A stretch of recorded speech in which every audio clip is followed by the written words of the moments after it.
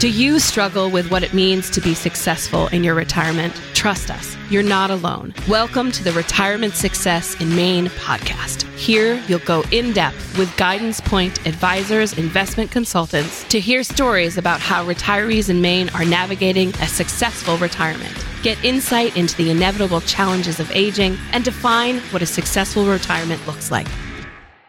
Welcome, everybody, to the Retirement Success in Maine podcast. My name is Ben Smith. I'd like to introduce my co-host, the Jamie Cassidy to my Steph Guidi, Curtis Wister. How you doing today, Curtis? I'm doing great today, Ben. How are you? I'm doing great. And of course, those are childhood heroes for me in terms of the UMaine women's basketball. But before we kind of talk a little bit more basketball, I want to throw out a quick stat for you. Mm-hmm. Well, I bet you know, and of course we all do, Maine has a population of approximately 1.4 million people. Did you know that close to 4.4% of adults in Maine, according to the SAMHSA resources, live with serious mental health conditions such as schizophrenia, bipolar disorder, and major depression? So doing some quick math here, you know, we like to do math as financial advisors. 61,600 people in the state of Maine have some version of a serious mental health condition. And of that population, 45.1% of these adults receive no mental health treatment. Yeah, and I want to kind of keep going there, Ben. In 2019, a JAMA pediatric study found that 1 in 4 children in Maine has at least one mental health disorder, while nationally that statistic is about 1 in 6, and that Maine has the highest percentage for kids of any state in the study. The JAMA pediatric study also found that nearly half the children and teens with mental health disorders are not receiving care. Right. Researchers say among the challenges of treatment, families are concerned about the stigma of mental health and them being able to afford treatment. Experts say there's a severe shortage of mental health providers who treat children and adolescents. So needless to say, even if we may not be experiencing mental health issues ourselves, there's a very high percentage that someone we know and love is, even if they're not telling us that they are. Yeah, and I know that's even more prevalent right now, right? As we're still in this pandemic, we have staffing shortages all over the place. We have a very stressed healthcare system. So lots of things are kind of even magnifying. And this is pre-pandemic statistics we're giving here, right? Mm-hmm. So that's a lot of what we want to talk today is what should we know about how mental health issues present themselves? Yep. How should we identify them in ourselves or others? How do we feel the successful team around someone we love that needs help or ourselves? And also, what does the future look like for aging with a brain health issue? Yep. Our next guest is an author and elite level NCAA basketball coach. She received a BA from Northwestern University and an MBA from Auburn University and has coached at Maine, Michigan State, and Duke, making National Coach of the Year in 2005. And winning numerous championships at all 3 schools. She is the only coach in history to win Coach of the Year in 4 different conferences and is now an advocate for mental health and melanoma, but she's also a wife, a mom of 2, Maddie and Jack.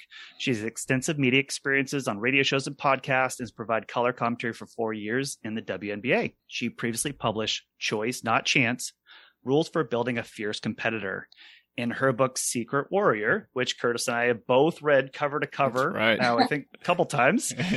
Secret Warrior, a coach and fighter on and off the court. I'll show this on video for those that are watching on YouTube. She's written a compelling memoir following her own mental health journey through the realities and challenges within the sports world.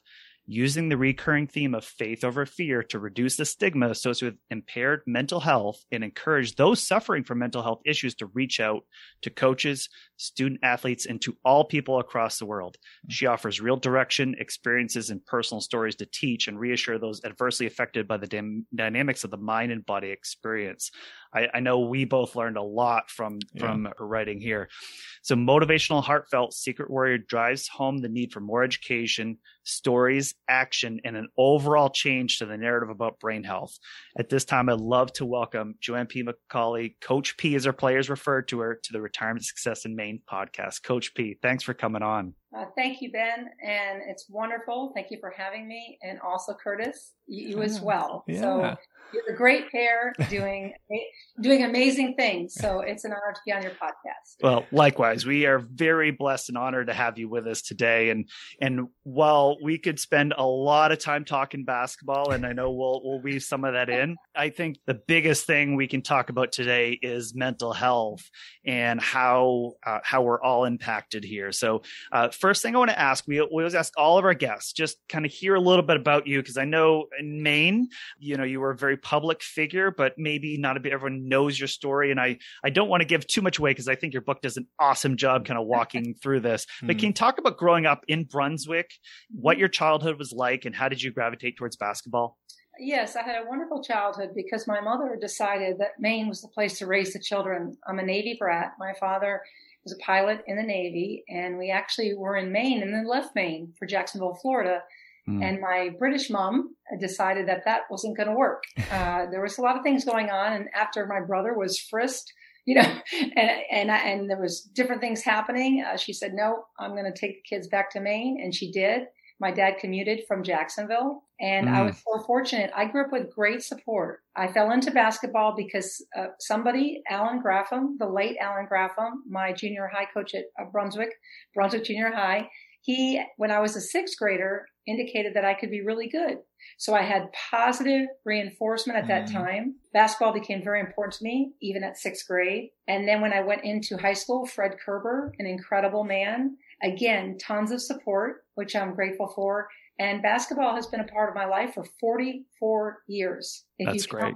If you count my playing and count my coaching. And so anyway, I've been very fortunate, and Maine is very special to me. It disheartens me that the suicide rate in Maine for young people is quite high. And the statistics that you just read and talked about, it's very disheartening. And I'm trying to make a difference as much as I can. Nice. So I know you just mentioned that Maine is a special place to you. I want to kind of turn that around, and you hold a very special place in the hearts of many of us here in Maine for your time at the University of Maine as the women's basketball coach. During that time, you also experienced your first manic episode. So are you able to just kind of talk about that a little bit with us, and then more generally what was happening in your life at that time? Yes, it was a very busy time. I was a young coach. I was hired at 26 years old. And I just, I worked very hard. I had a lot of pride to get the program. The program had been down. And so it was a rebuild type of situation. And I took that to heart, and I worked very, very hard. And 1 year after having my daughter, age 30, which is pretty typical at a time, I had my first episode. I've had 3 episodes total, 2 at Maine and 1 after I left Duke, which no one really knows about, which is fairly interesting to talk about. But my first episode was a manic episode. I did not know that I, in fact, was in a manic episode. I'm a very upbeat, positive person. In terms of the team and people at University of Maine, I looked like a very positive, upbeat person, coaching the team, dreaming big, talking about Final Fours with my team, and trying to reach the highest level. So from their perspective, I was excited and ready to do great things, and Cindy Blodgett and, all of that.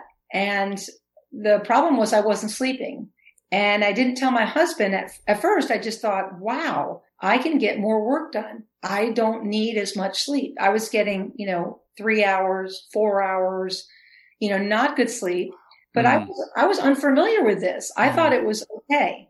And so probably by, the 4th night of this is occurring in a row. And my husband sort of became aware to it, and we talked about it, but yet I was not approachable about it, if that makes sense. Yep, sure. Yeah.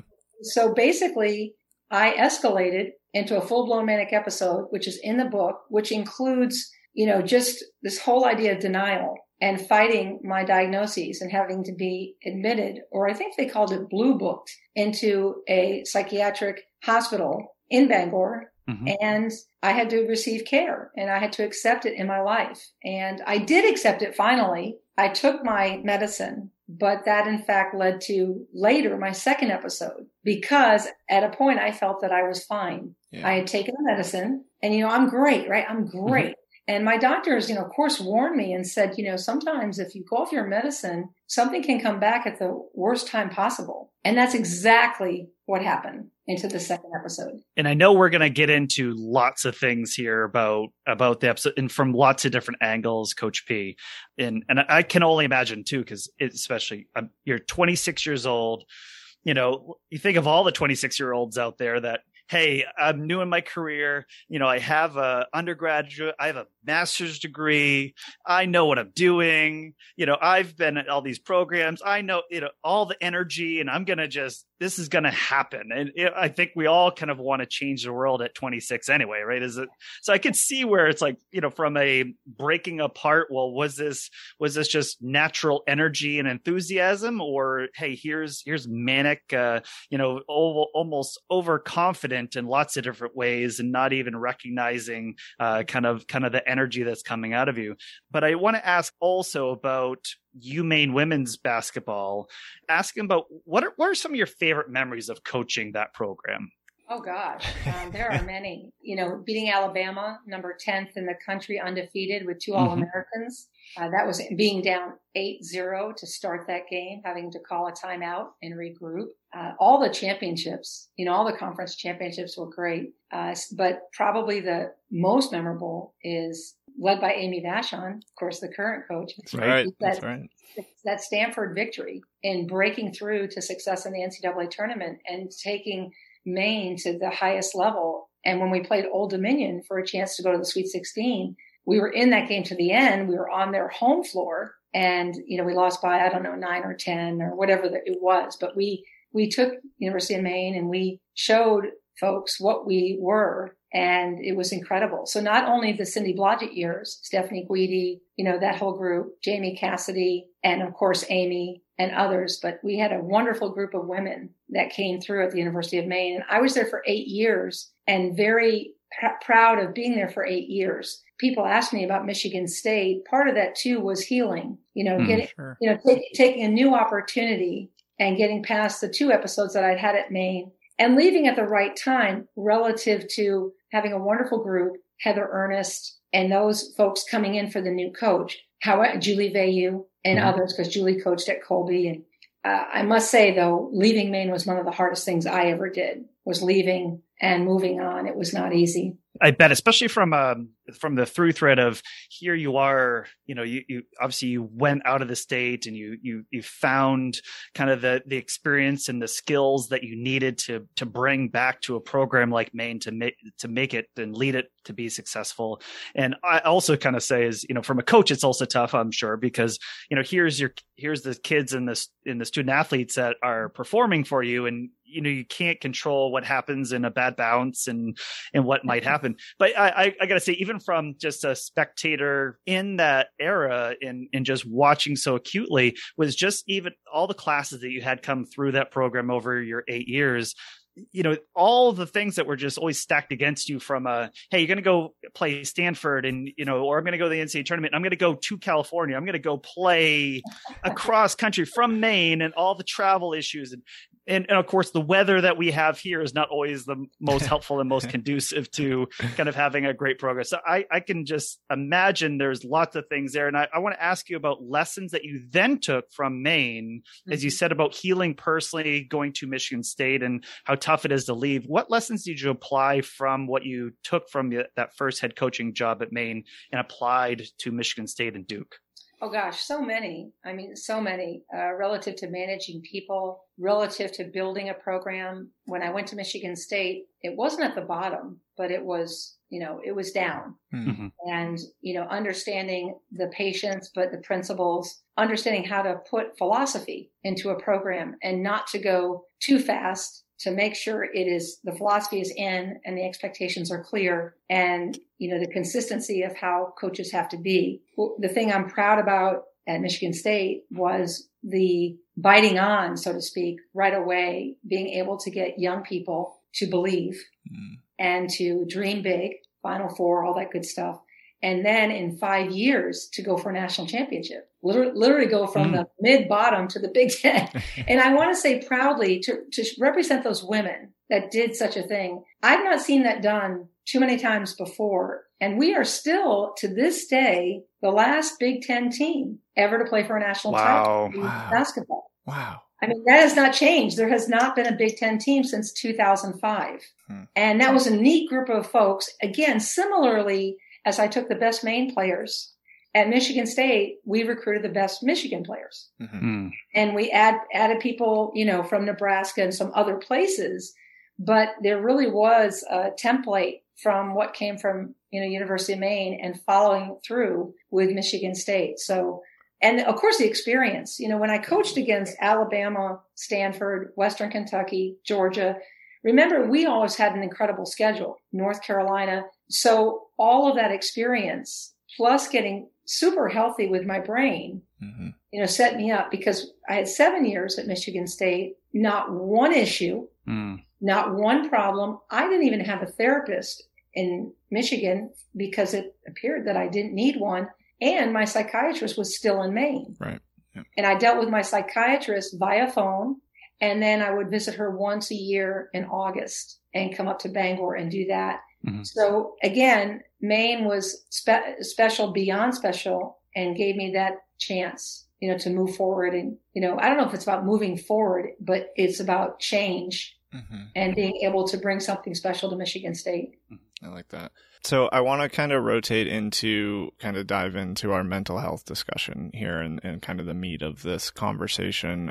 So to start off, can we just spend a little bit kind of defining what it means to have a mood disorder or to be diagnosed as bipolar?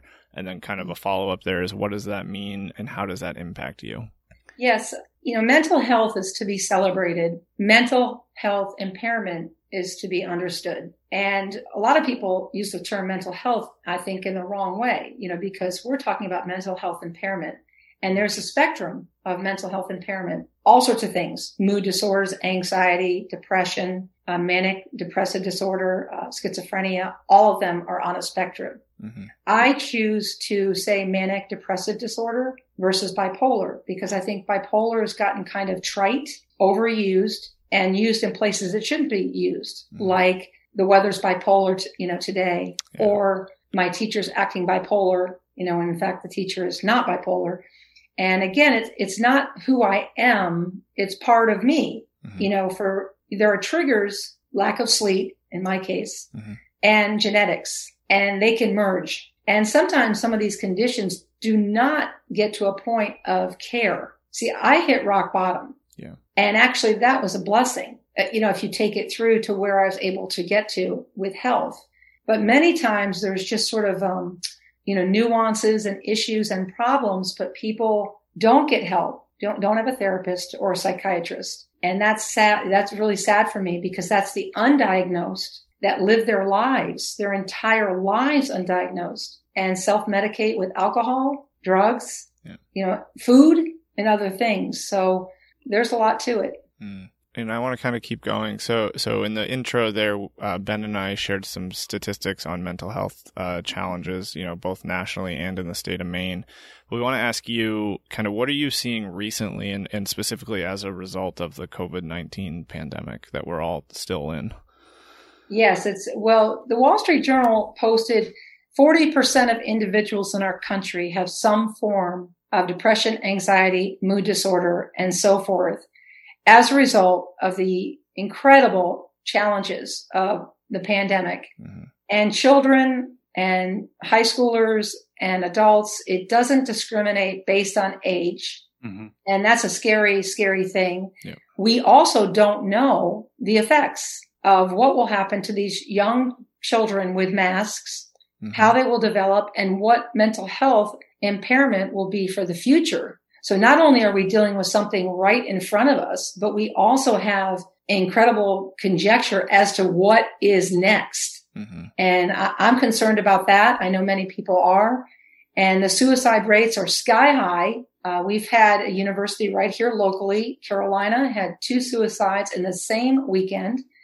I've read about suicides in Maine that just crush me because, I'd love to bring every high schooler together, every bit of Maine together and speak and share my story, not because maybe I could change things directly, but I know that you can kind of divert. Yeah. You can divert intentions of people that think they're going to take their life. And if you divert, you have an incredible chance for the change of their thoughts or who they might meet the very next day, and have thoughts and changes. So it's disheartening about the suicide rate. And I take a pretty hard stance with it. I will say, as a coach, I speak differently than perhaps just a speaker on mental health advocacy. And that is a very aggressive act to take your life. Yeah. And I think we need to talk more about it. And again, I'm going to sound a little controversial when I say we got to get past teddy bears. We've got to, don't get me wrong, we have to honor anybody who's gone. But we've got to get past the teddy bear. I call it the teddy bear approach, canceling everything. For example, at a university here, again, with a suicide, they canceled classes. And in my opinion, they should have had classes and taken every class to talk about mental health and mental health impairment. Yeah. And, and even use the Ted Lasso approach. Put the suggestion box, the question box out there, and each class. I'm not saying they had to be psychiatrists in each class. I'm saying each professor would have to do a little bit of homework, a little bit of suggestion or question box, and let's talk about this. Yeah. That would be more productive than anything else, in my opinion.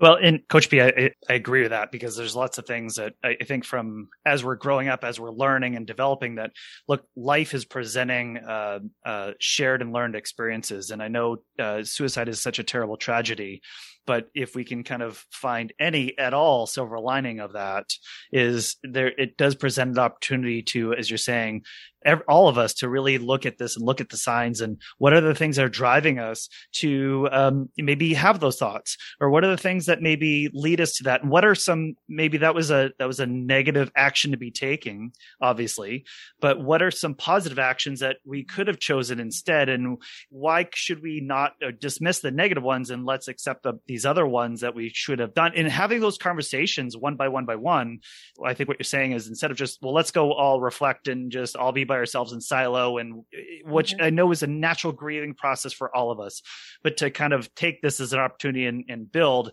again, this is, which I think is what we're doing today with your story, is, we could say, hey, woe is me, I had a challenge and I'm just not going to talk about it, I'm just going to sit in it. So I kind of see the parallel what we're doing today too. Yes. And I always hope that my messaging can be that you can do anything. You can coach in a national championship. You can win championships. There's every opportunity, because many people feel when they've been diagnosed with a mental health impairment that they are therefore limited. And I had a call from a football player who played in the ACC, and he wanted to get in touch with me. And again, I'm very careful about one-on-one dialogue, because I'm not a psychiatrist and a psychologist, and I don't propose to be, but he said, I want to talk to a coach, and you're a coach with this. And I said, okay, I'll talk to you a little bit, but you need to promise me that you're going to get help. And the good news was he was already under the care of a psychiatrist, and he had a therapist. So I was happy about that. And so I said, so what's your question? And he said, I don't want it. And I said, that's not a question. That's a statement. What do you not want? Yeah. And he said, I don't want the diagnosis. I don't want this. And so I said to him, again, coming from a coaching angle, I said, wow, you played football, right? He said, yeah. And I said, you must not have been very good. And he said, what? I was really good.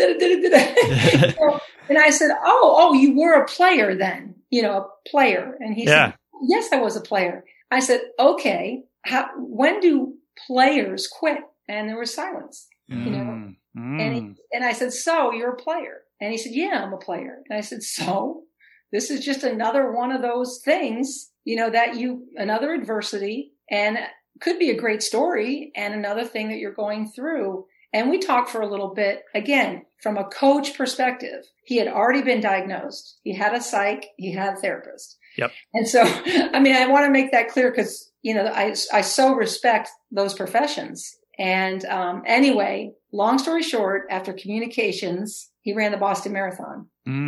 He got exercise back into his life. He got a routine. He started journaling. He listened to me as a coach, and I was able to coach him on patterns of behavior. And later he confided in me that he had gotten out of a relationship. And I'm like, well, okay, that's a trigger, Yeah, sure. Yeah. Something of that nature. So I've always wanted not a podcast because I don't, but I've always wished I had a radio show where people could call in and ask questions anonymously to a coach who has this, experience. I mean, let's face it. I've had this a long time, 26 years or so, right? So I've got a lot of stories that I don't try to overtell them, but that have given me experience to talk to somebody like this gentleman. Well, and Coach P, I want to just highlight a passage, and I underlined it. It's one of the last pages of your book. And you said, coaching is seeing and teaching young people or any age person to see their future image of themselves. We never arrive. And I think that's important because I think that's something Curtis and I and our team, Abby and Wes and Chris and Larry, we do this whole showing that mirror to somebody and say, what do you want to achieve? Who are you? What's your purpose? What are important things to you? Because I think what you just said is, hey, here's somebody that says the diagnosis is going to control me and it's going to tell me the things I don't want to be and I don't want to do, and I'm not going to be that. But to show the mirror in front of them and go, okay, well, here's you, but the good and the bad. And let's acknowledge both, and then moving forward with purpose and to live your best life. And I think that's a lot of what you just helped him do there. And again, if you could do that through a radio show in lots of different ways, but I'm sure you've done that for 26 years of coaching, is every person of showing them, hey, here's who you are. We all have limits. We all have things we can't do, but there's lots of things we can do too. And I think sometimes, again, for the population Curtis and I work with our group, there's a lot of people that they've created such hard patterns in their lives that they now think, well, this is me and this is who I am and I can't change and I can't adapt and I can't do the things I always wanted to do. They've kind of resigned themselves to, I just have this life and that's what I have and this is what my boundaries are. So I want to ask another question here, Coach P. You said that you had a concern that you would torpedo your career prospects if you disclose your diagnosis. But what worried you most was that you would be a distraction and make it harder for your teams to succeed.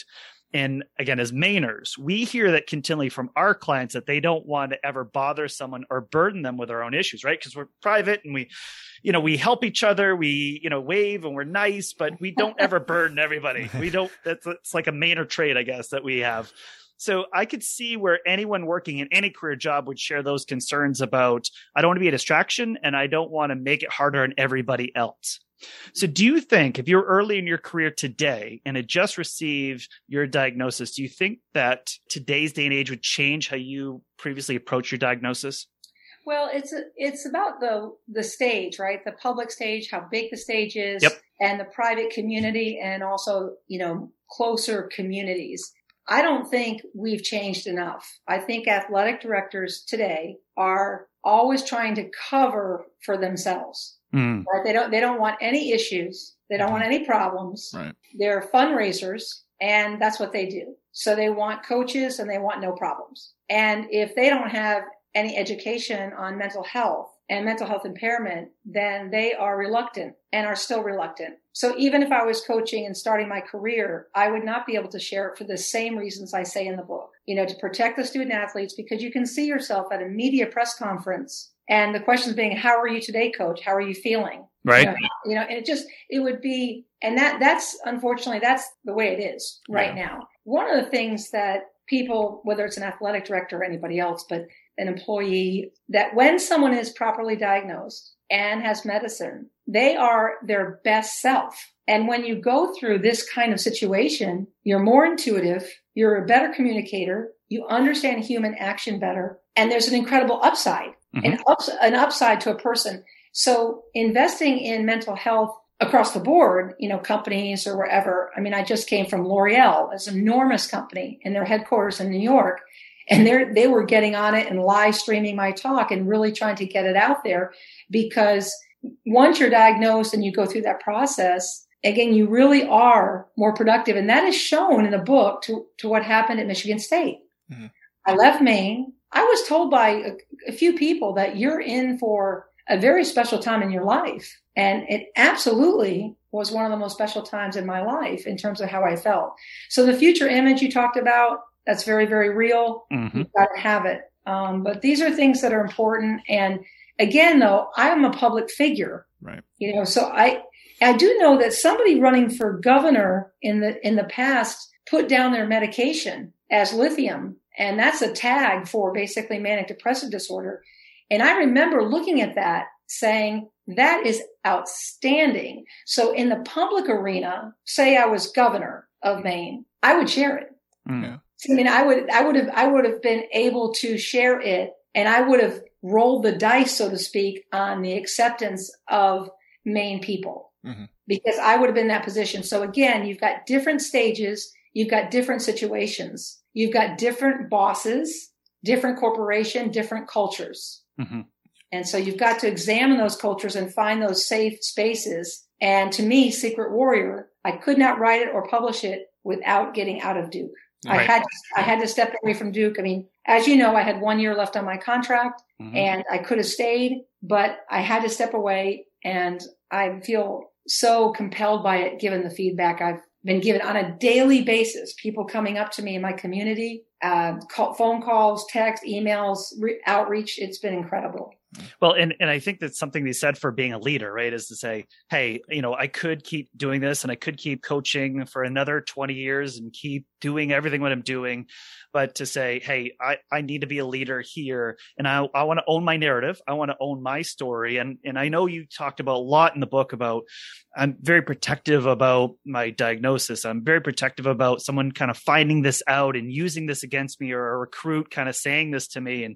And all of those, which I could see where, you started your career in, the telephone sales, right? In a telecommunications company. And I could see where, hey, you follow that career path, and all of a sudden you're the top salesperson, and you're driving hundreds of thousands of dollars of revenue to that corporation. And but as soon as you go, hey, I have a manic depressive disorder, I have a diagnosis, and that's kind of going to be tough, right? Is in lots of different ways. So I think kind of your story putting this out there of, hey, not only can I be effective in my job, I can be a better version of myself in any job, and I can succeed in the highest magnitude with the highest lens focused on me. And that's important, I think, from an example and a role model. But leaders lead from the front and not from the back. And I think that just applaud you for doing that, because it's so tough to do over and over. Well, I appreciate that so much. And what's sort of ironic is I'm the best coach I've ever been right now. Mm-hmm. And sometimes I say, geez, Joanne, you should be coaching, mm-hmm. Because of your balance and your space with all of this that's gone on. And then but that thought, dissolves pretty quickly into you're coaching a wider audience. Yeah. You're coaching, that's right. Yeah. You're coaching everybody. You're that's coaching right. Nationally. And I was on some international podcasts, one from Germany, which was totally cool. And I don't know these podcasts. I never know like who you reach, right? You have no idea. And I've done so many podcasts I can't count, and so many Zooms and these talks, from Mississippi State to L'Oreal. I mean, I think that's so funny. I mean, two polar opposite places. Yeah. Yet, New York City and Manhattan and Starkville, Mississippi. Right. And Bangor, Maine. Right. And, it just, who knows where things go. And I think that's the fun part of these recordings is they're evergreen as well. And I just look at from you and your story is to say, hey, now my story is out there in lots of different ways in this culture, in this society, and it becomes a permanent record, not just permanent record for society, but also, hey, for your kids, right? Is to kind of say, hey, here's Maddie and Jack, and they can look in their 40 or 50 years in the future. And it's like, well, what was mom going through at this age? And what was she thinking about? And to be able to kind of say that, and I think kind of pushing your story forward for them and their future generations is so important as well. Yeah, I agree. And my children have been incredible. Of course, they were too young for any of it, in terms of when I Maddie was 2 when I had my manic episode, and then she was 4 when I had my depressive episode. I believe that's right. And, Jack didn't come along. Jack came along at, when I left for Michigan State, a very healthy baby after having to take lithium during that time. And so, my children have caught up, of course, and in writing Secret Warrior, they were well into it and understood it. Mm-hmm. And the irony is I could not have written it without my son. I wrote Secret Warrior prior to the pandemic, and then I had to edit it and do so many things with it. But it was my son. I should say I wrote it right as the pandemic hit. The confluence of events was extraordinary. And my son helped me with every element of the computer. And he's mentioned in the book as as an assistant computer specialist, because he's a computer science major at Northwestern. And so I'm like, Jack, literally he had to show me, this is how you set up a document on Microsoft Word. I didn't, because in coaching all those years, you're focused. Focused. And of course you delegate tasks, and you never delegate relationships. Mm-hmm. Well, those relationships take a lot of time. Recruiting, obviously your relationships with the team you have in front of you. So I was really good at I'm not going to do like appointments and talks and schedule them. I used my administrative assistant very well to do those things, which meant I didn't get on the computer much. Mm-hmm. And at Northwestern, that was so back in the day. We still use typewriters. Yeah. I can't say that I've used one of those. Curtis, you're too young. He's too young. Typewriters, with the whiteout. Oh yeah. Yeah. And if you were lucky, you had the typewriter with the whiteout that was built into it. If you were lucky. Yeah, but that was before my time. Okay. So, Coach B, I want to keep kind of talking about your book here for a second. So obviously in Secret Warrior, I think a really difficult part for me to read about was that first manic episode in the fall of 95. You, as you mentioned, you were a young head coach. You were a mother to a young child, Maddie. Very type A personality, so energized. And as you said, it resulted in not sleeping much at all. And to a point, I think you even said you thought it was good that you weren't sleeping at first, right? Because you could just keep working. So I want to go back to that moment, but kind of from your husband, John's angle, right? So him spotting, your behavior being off and upsetting. And obviously the ultimate answer after a while was to get you help at a hospital here in Maine. I want to know kind of what did you learn about John's process, and having the hospital help you, and why that process wasn't so inclusive to you at the time, right now looking back at it. And how do you think that process would differ today if that kind of severe episode were to take place right now?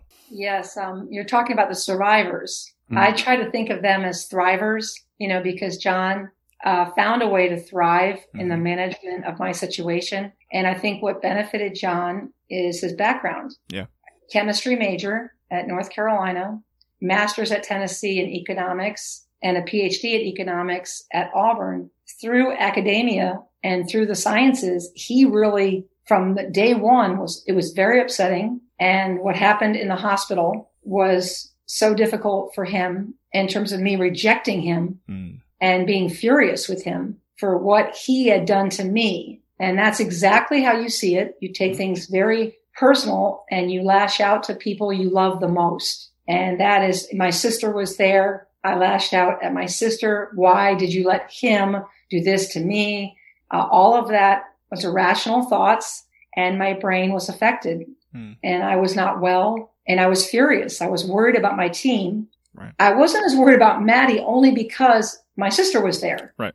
And Maddie was 2-year-old, and I knew Maddie was getting great care. I also know that children can sense things even at a young age. So that's, kind of creepy to think about. But I felt she was in good hands. But I worried tremendously about my team, what they knew, what they didn't know. But getting back to John, he just was a warrior in every sense of the word, and kind of a man for his time, I guess. I don't know if any people could have been like this, because in that day, mental health wasn't even talked about. And bipolar or manic depressive disorder wasn't known at all. Right. And even when I came back to the team, the word I was told to use was exhaustion. Yeah. I mean, there was never a time where the team was told about my diagnoses. Mm-hmm. And I still to this day feel good about that. I feel like that allowed us to move forward when I came back. Mm-hmm. But John was, he and I could talk together, and get the survivor side, that because he had to obviously be a person of faith. And I'm not saying faith, I'm saying the wide ranging faith. I mean, you could be a Christian, or you could be, study Judaism, or you could just be an agnostic, or, whatever. You could be an atheist thinking about karma. So I'm talking about, you got to have some faith. Yeah. Somewhere. Yeah. Wherever you grab faith from, because those were such dark, dark times. And I know having Maddie helped John tremendously. Yeah. Because Maddie and my sister and John were taking care of Maddie. And I know that she was a bright spirit and playing and, doing her thing. And I think that was really critical for John. Yeah. I think John's family, talking to his older brother, having family, reaching out. We have some dear friends that we know for years in Bangor that they knew. So it was a small core of people that actually knew. And in the book, as I discuss, Stephen and Tabitha King, it's in the book, and they were incredible. Yeah. And so we had some help there. And I think it's important, Coach B, that look, in what kind of is great is you spend all your time building a team and kind of building a team to produce a certain result on a basketball floor, but also that the team that you're building and the relationships, as you're saying, that you're building, that here's the relationships that came back, right? And those ones that stuck around you, that cared about you. Here's John that probably loved you more than he loved himself in that moment. And I need to make sure that I care for you. But this needs to happen, even though how hard this is probably for him personally, having to be the one to go get you help. And again, he knew where you had to be and what you had to go. I want to kind of keep rotating here with you, Coach B. We actually had, in a previous episode, we had an executive coach, Elisa Spain, and she talked about that retirement is really a life pivot, and that really people don't go through just like one change in their life. They work and then they just get done and then they stop working. It's not trading a binge of career for a binge of vacation. That typically there's pivots that happen over our lives, that we change a little bit of what we do and who we are and how we focus over our years. And we can kind of see you've already done this from assistant coach to head coach at Maine to Michigan State and to Duke. And now you've made your largest pivot yet. You've left coaching today. You're writing a book. You're speaking to your life experiences. You're creating a foundation. You're talking about Coach P for life. And we'll talk about that in a couple minutes. You're doing all those things. So can you talk about what you've learned about yourself so far from this pivot? And what are some future experiences you're interested in exploring going forward? Oh boy, you hit me at a great time with this. The hardest thing I've ever done by far is leaving coaching and leaving that life. And to talk to the group that follows you and talk to the people that are listeners, it doesn't matter that I left coaching for other people. They left corporations, right? It completely goes together. And I have struggled tremendously privately with this. As a matter of fact, I had my third episode and my worst episode. And what's interesting, if I can share with you just the chronology of events. July 1, I step away from Duke. Okay.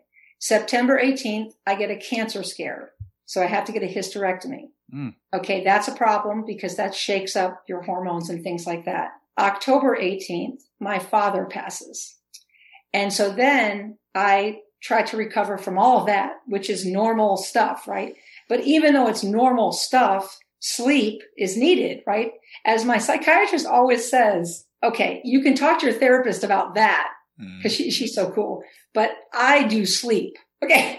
I do what the chemicals in your brain are doing. And so my sleep patterns, my routine was disrupted. My sleep patterns were different, although I was sleeping and I was exercising. Matter of fact, I was exercising. And I want to tell the listeners that probably saved me for some time, meaning I was making it through August, September, October, November, December, January, February, March, April, May, all the way around. Mm-hmm. And what's interesting, when I left my routine, got off some exercise because I went north on vacation in Michigan. Yeah. I was on vacation when I had my worst episode. Mm. And the reason why I want to share that, I guess might be obvious, is that this stuff is strange. The nuances are challenging. Most people would think that, wow, you're golden. Yeah, exactly. You're retired and you're on vacation. And how possibly can you have a difficulty? And it was another manic episode, and I had to cope with that, and I had wonderful support, and I did. And obviously we knew a lot more about it because we had gone through it. But just think of this whole thing. Twice at the University of Maine, which was, years ago. Yeah. I mean, 30 years ago, long time ago. Absolutely no problems with impairment all the way around until June as a 56-year-old. Mm-hmm. That speaks to the fact of acceptance, knowing about mood disorders and your journey. And if you are diagnosed, to do something about it and to remember that it can still be there. And so again, getting back to your listeners, I empathize in so many ways, and I will challenge them all to routine, to exercise, to better eating, and to reaching out, to journaling, to looking for hobbies, and so on. Mm-hmm. Well, before I move forward, I want to thank you so much for sharing that story with us. I know, obviously, we didn't know about that third episode, and I don't think a lot, based on the way you kind of prefaced it, I know it's not in the book, so I want to thank you for sharing that with us. I want to kind of keep going on our conversation here, and so as a successful coach, you worked very hard to not only coach and do well at coaching, but you also identified skills and players and motivations necessary to win games of basketball. So after reading your book, you've done the same around you and with your mood disorder. And so I want to ask kind of what advice would you give to someone either with a mental illness or someone who loves somebody with a mental illness and they want to create their own winning team around them? How would you kind of advise them to kind of do that successfully? Well, it can be whatever you're comfortable with in terms of the team that you form. Mm-hmm. And the team you form must include medical, therapists, psychiatrists. You must have medical. And I know there are many issues in our country regarding medical. I don't think we have time to talk about all of that. Yeah. But I will say that you've got to be truthful and honest. You've got to listen to those that love you and are around you, whether it's a partner, whether it's your, immediate family, whoever it is. And there has to be some, good talks about where we are, where we're going, what we're trying to do, and then put it all together. And I think journaling plus that honesty with family, plus a psychiatrist, plus a therapist, if you can afford it. And that's a whole other issue, but just building, exercise. If you have a wonderful group that you can exercise with. Mm-hmm. I see this wonderful group at the Y where I swim. There's 20 women in the pool doing pool workout. Mm-hmm. That's more affordable. The YMCA is more affordable, but you've got to seek out all the people that can help you because sometimes it can be a swim instructor of a program and so you've got to seek out everyone that can help with fitness and be a part of that mental fitness and physical fitness, plus the team you build. Yeah. I like it. And I want to ask another question, Coach P. So if you're thinking about yourself here, I guess, what does it mean to care for someone who has a mood disorder or other mental health challenges? For example, so say fast forward for you and a child or grandchild has recently had a mental health episode. How would you advise someone directly caring for a younger person to approach this challenge? Because I'm thinking about, and we're hearing this a lot of grandparents that are now absorbing grandchildren of either from, they've been affected by the opioid challenges, right? Or they're taking in kids and grandkids they're experiencing their own challenges. We just opened up in our introduction about how we're seeing more and more challenges with kids and adolescents. Mm-hmm. How would you approach that if you were presented with that challenge? Some of it will be similar to what I've said before, besides the love and care of understanding. listening, of course, finding what passions that person has. For example, if they're an artist or writing or what they're interested in, and meet them at that place.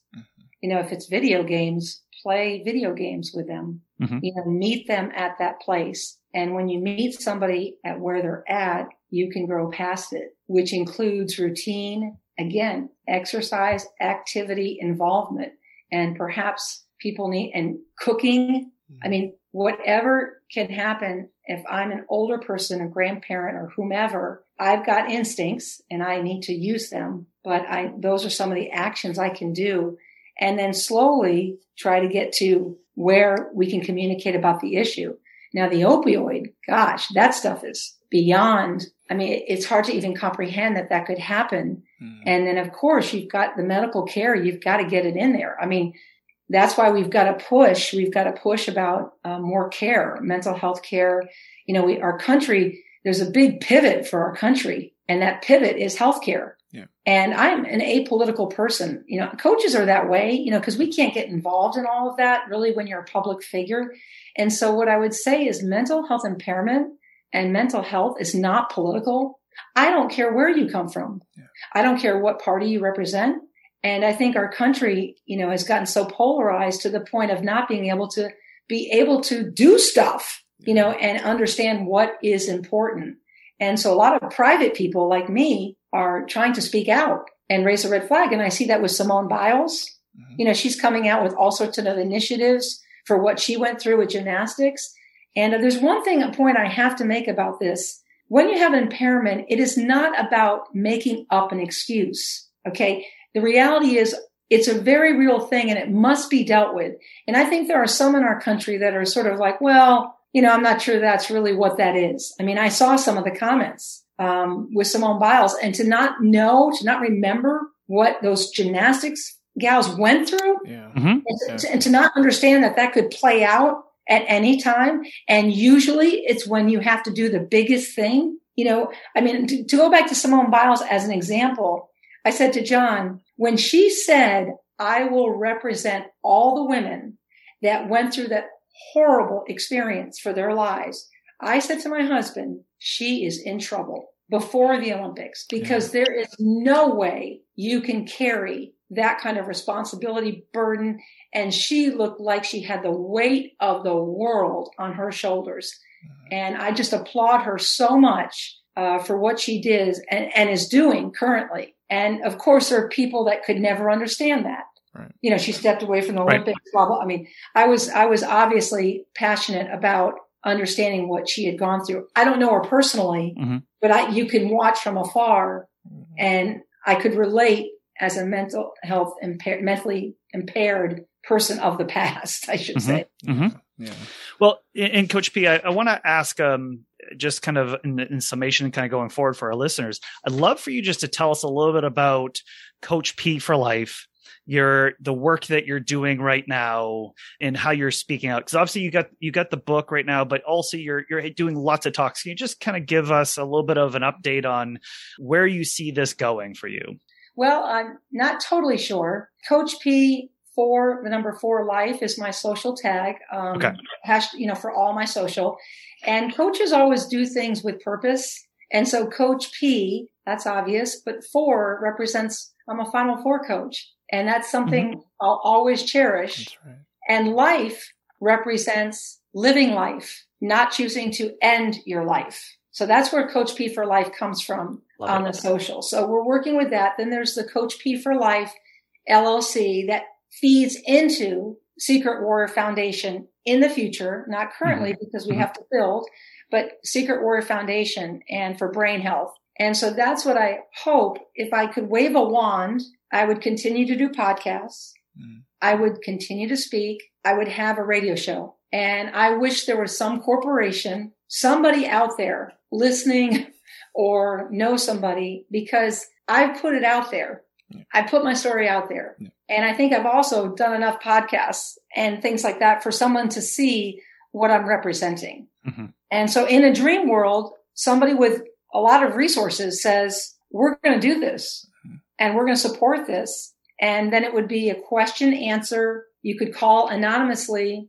I would have the information for the mental health hotlines and everything that's needed. And I could encourage, because the biggest problem with mental health impairment is certainly not diagnosing it. And even when it's diagnosed, people not taking their medicine. Yeah. Mm-hmm. And then, of course, healthcare. Yes, I would like to be a part of any initiative and be testifying in Congress or anywhere that it's not where it needs to be, coverage and what happens. And so we have a long way to go there. That's awesome.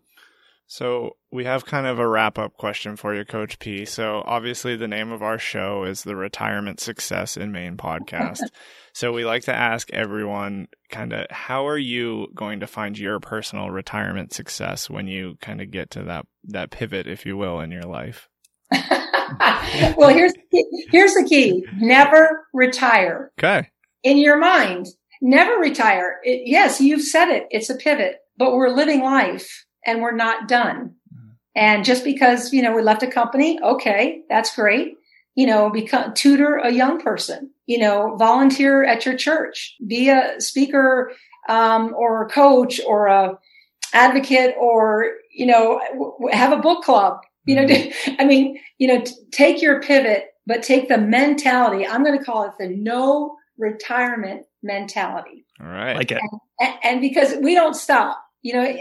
Just like anything, you can't stay, you just can't stay without motion. Mm-hmm. Okay. We're about motion. So I hope everybody listening can feel that energy and find their way to something exciting and never, ever retire.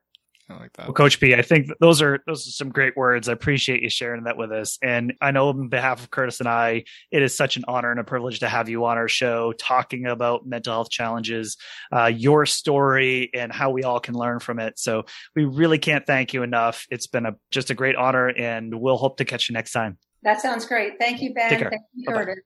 So I have to put a shout out there. Our good friend, listener of the show, Barbara Higgins, was the one that connected us to Coach P. Yeah. So Barbara has actually been a good friend of mine for some time, lives in a similar neighborhood as me, and was an assistant coach for Coach P. Yeah. So she said, "Hey, Coach P, my friend in Ben and Curtis, they have a really great show, and I think it would be a great mix." So what a nice thing that Barbara did for us there and connecting us with Coach P, because she is a delight. That was a fantastic conversation to have. It was. So Curtis, what was a takeaway that you had from today? Yeah, I think honestly the whole episode, right? I mean, this whole conversation, Coach P's book, I highly recommend to anyone, and I know we'll make it clear of how people can get their hands on it here in a little bit, but just the overall and this mental health discussion and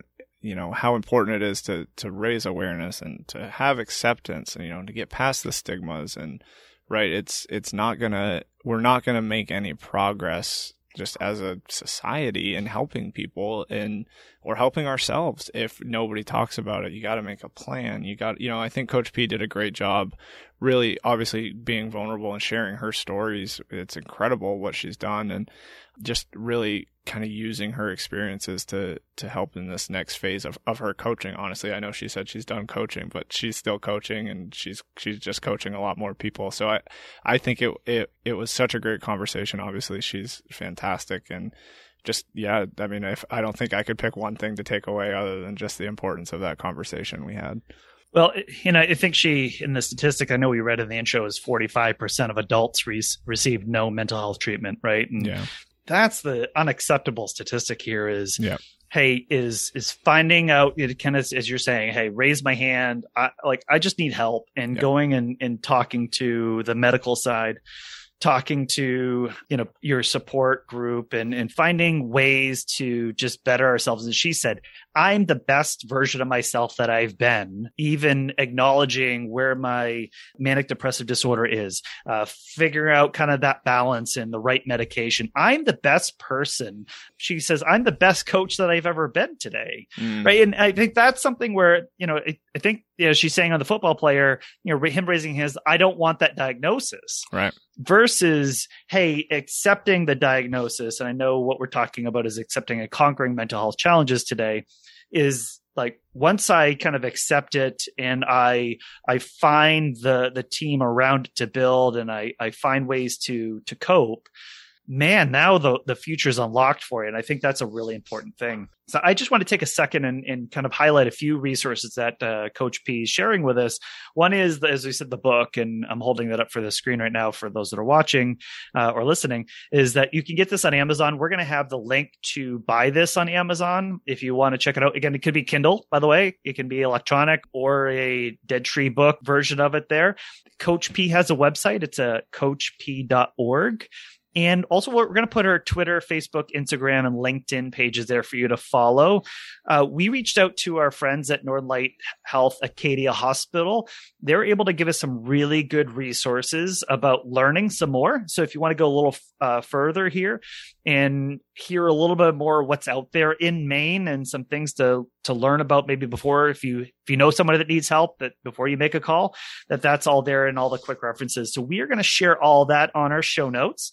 So if you go to blog.guidancepointllc.com/57 to find more of our conversation with Coach P, and again, conquering mental health challenges. Again, so thankful to have this show today. Again, we talked about cognitive decline and impact on your finances last episode. Kind of a good, I think, especially in winter in Maine.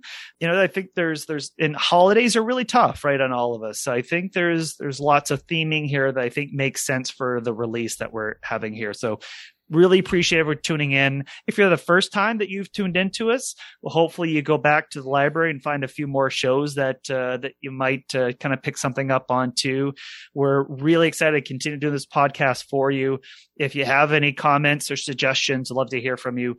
But we will catch you next time. Take care. Ladies and gentlemen, you've just listened to an information-filled episode of the Retirement Success in Maine podcast. While this show is about finding more ways to improve your retirement happiness, Guidance Point Advisors' mission is to help our clients create a fulfilling retirement.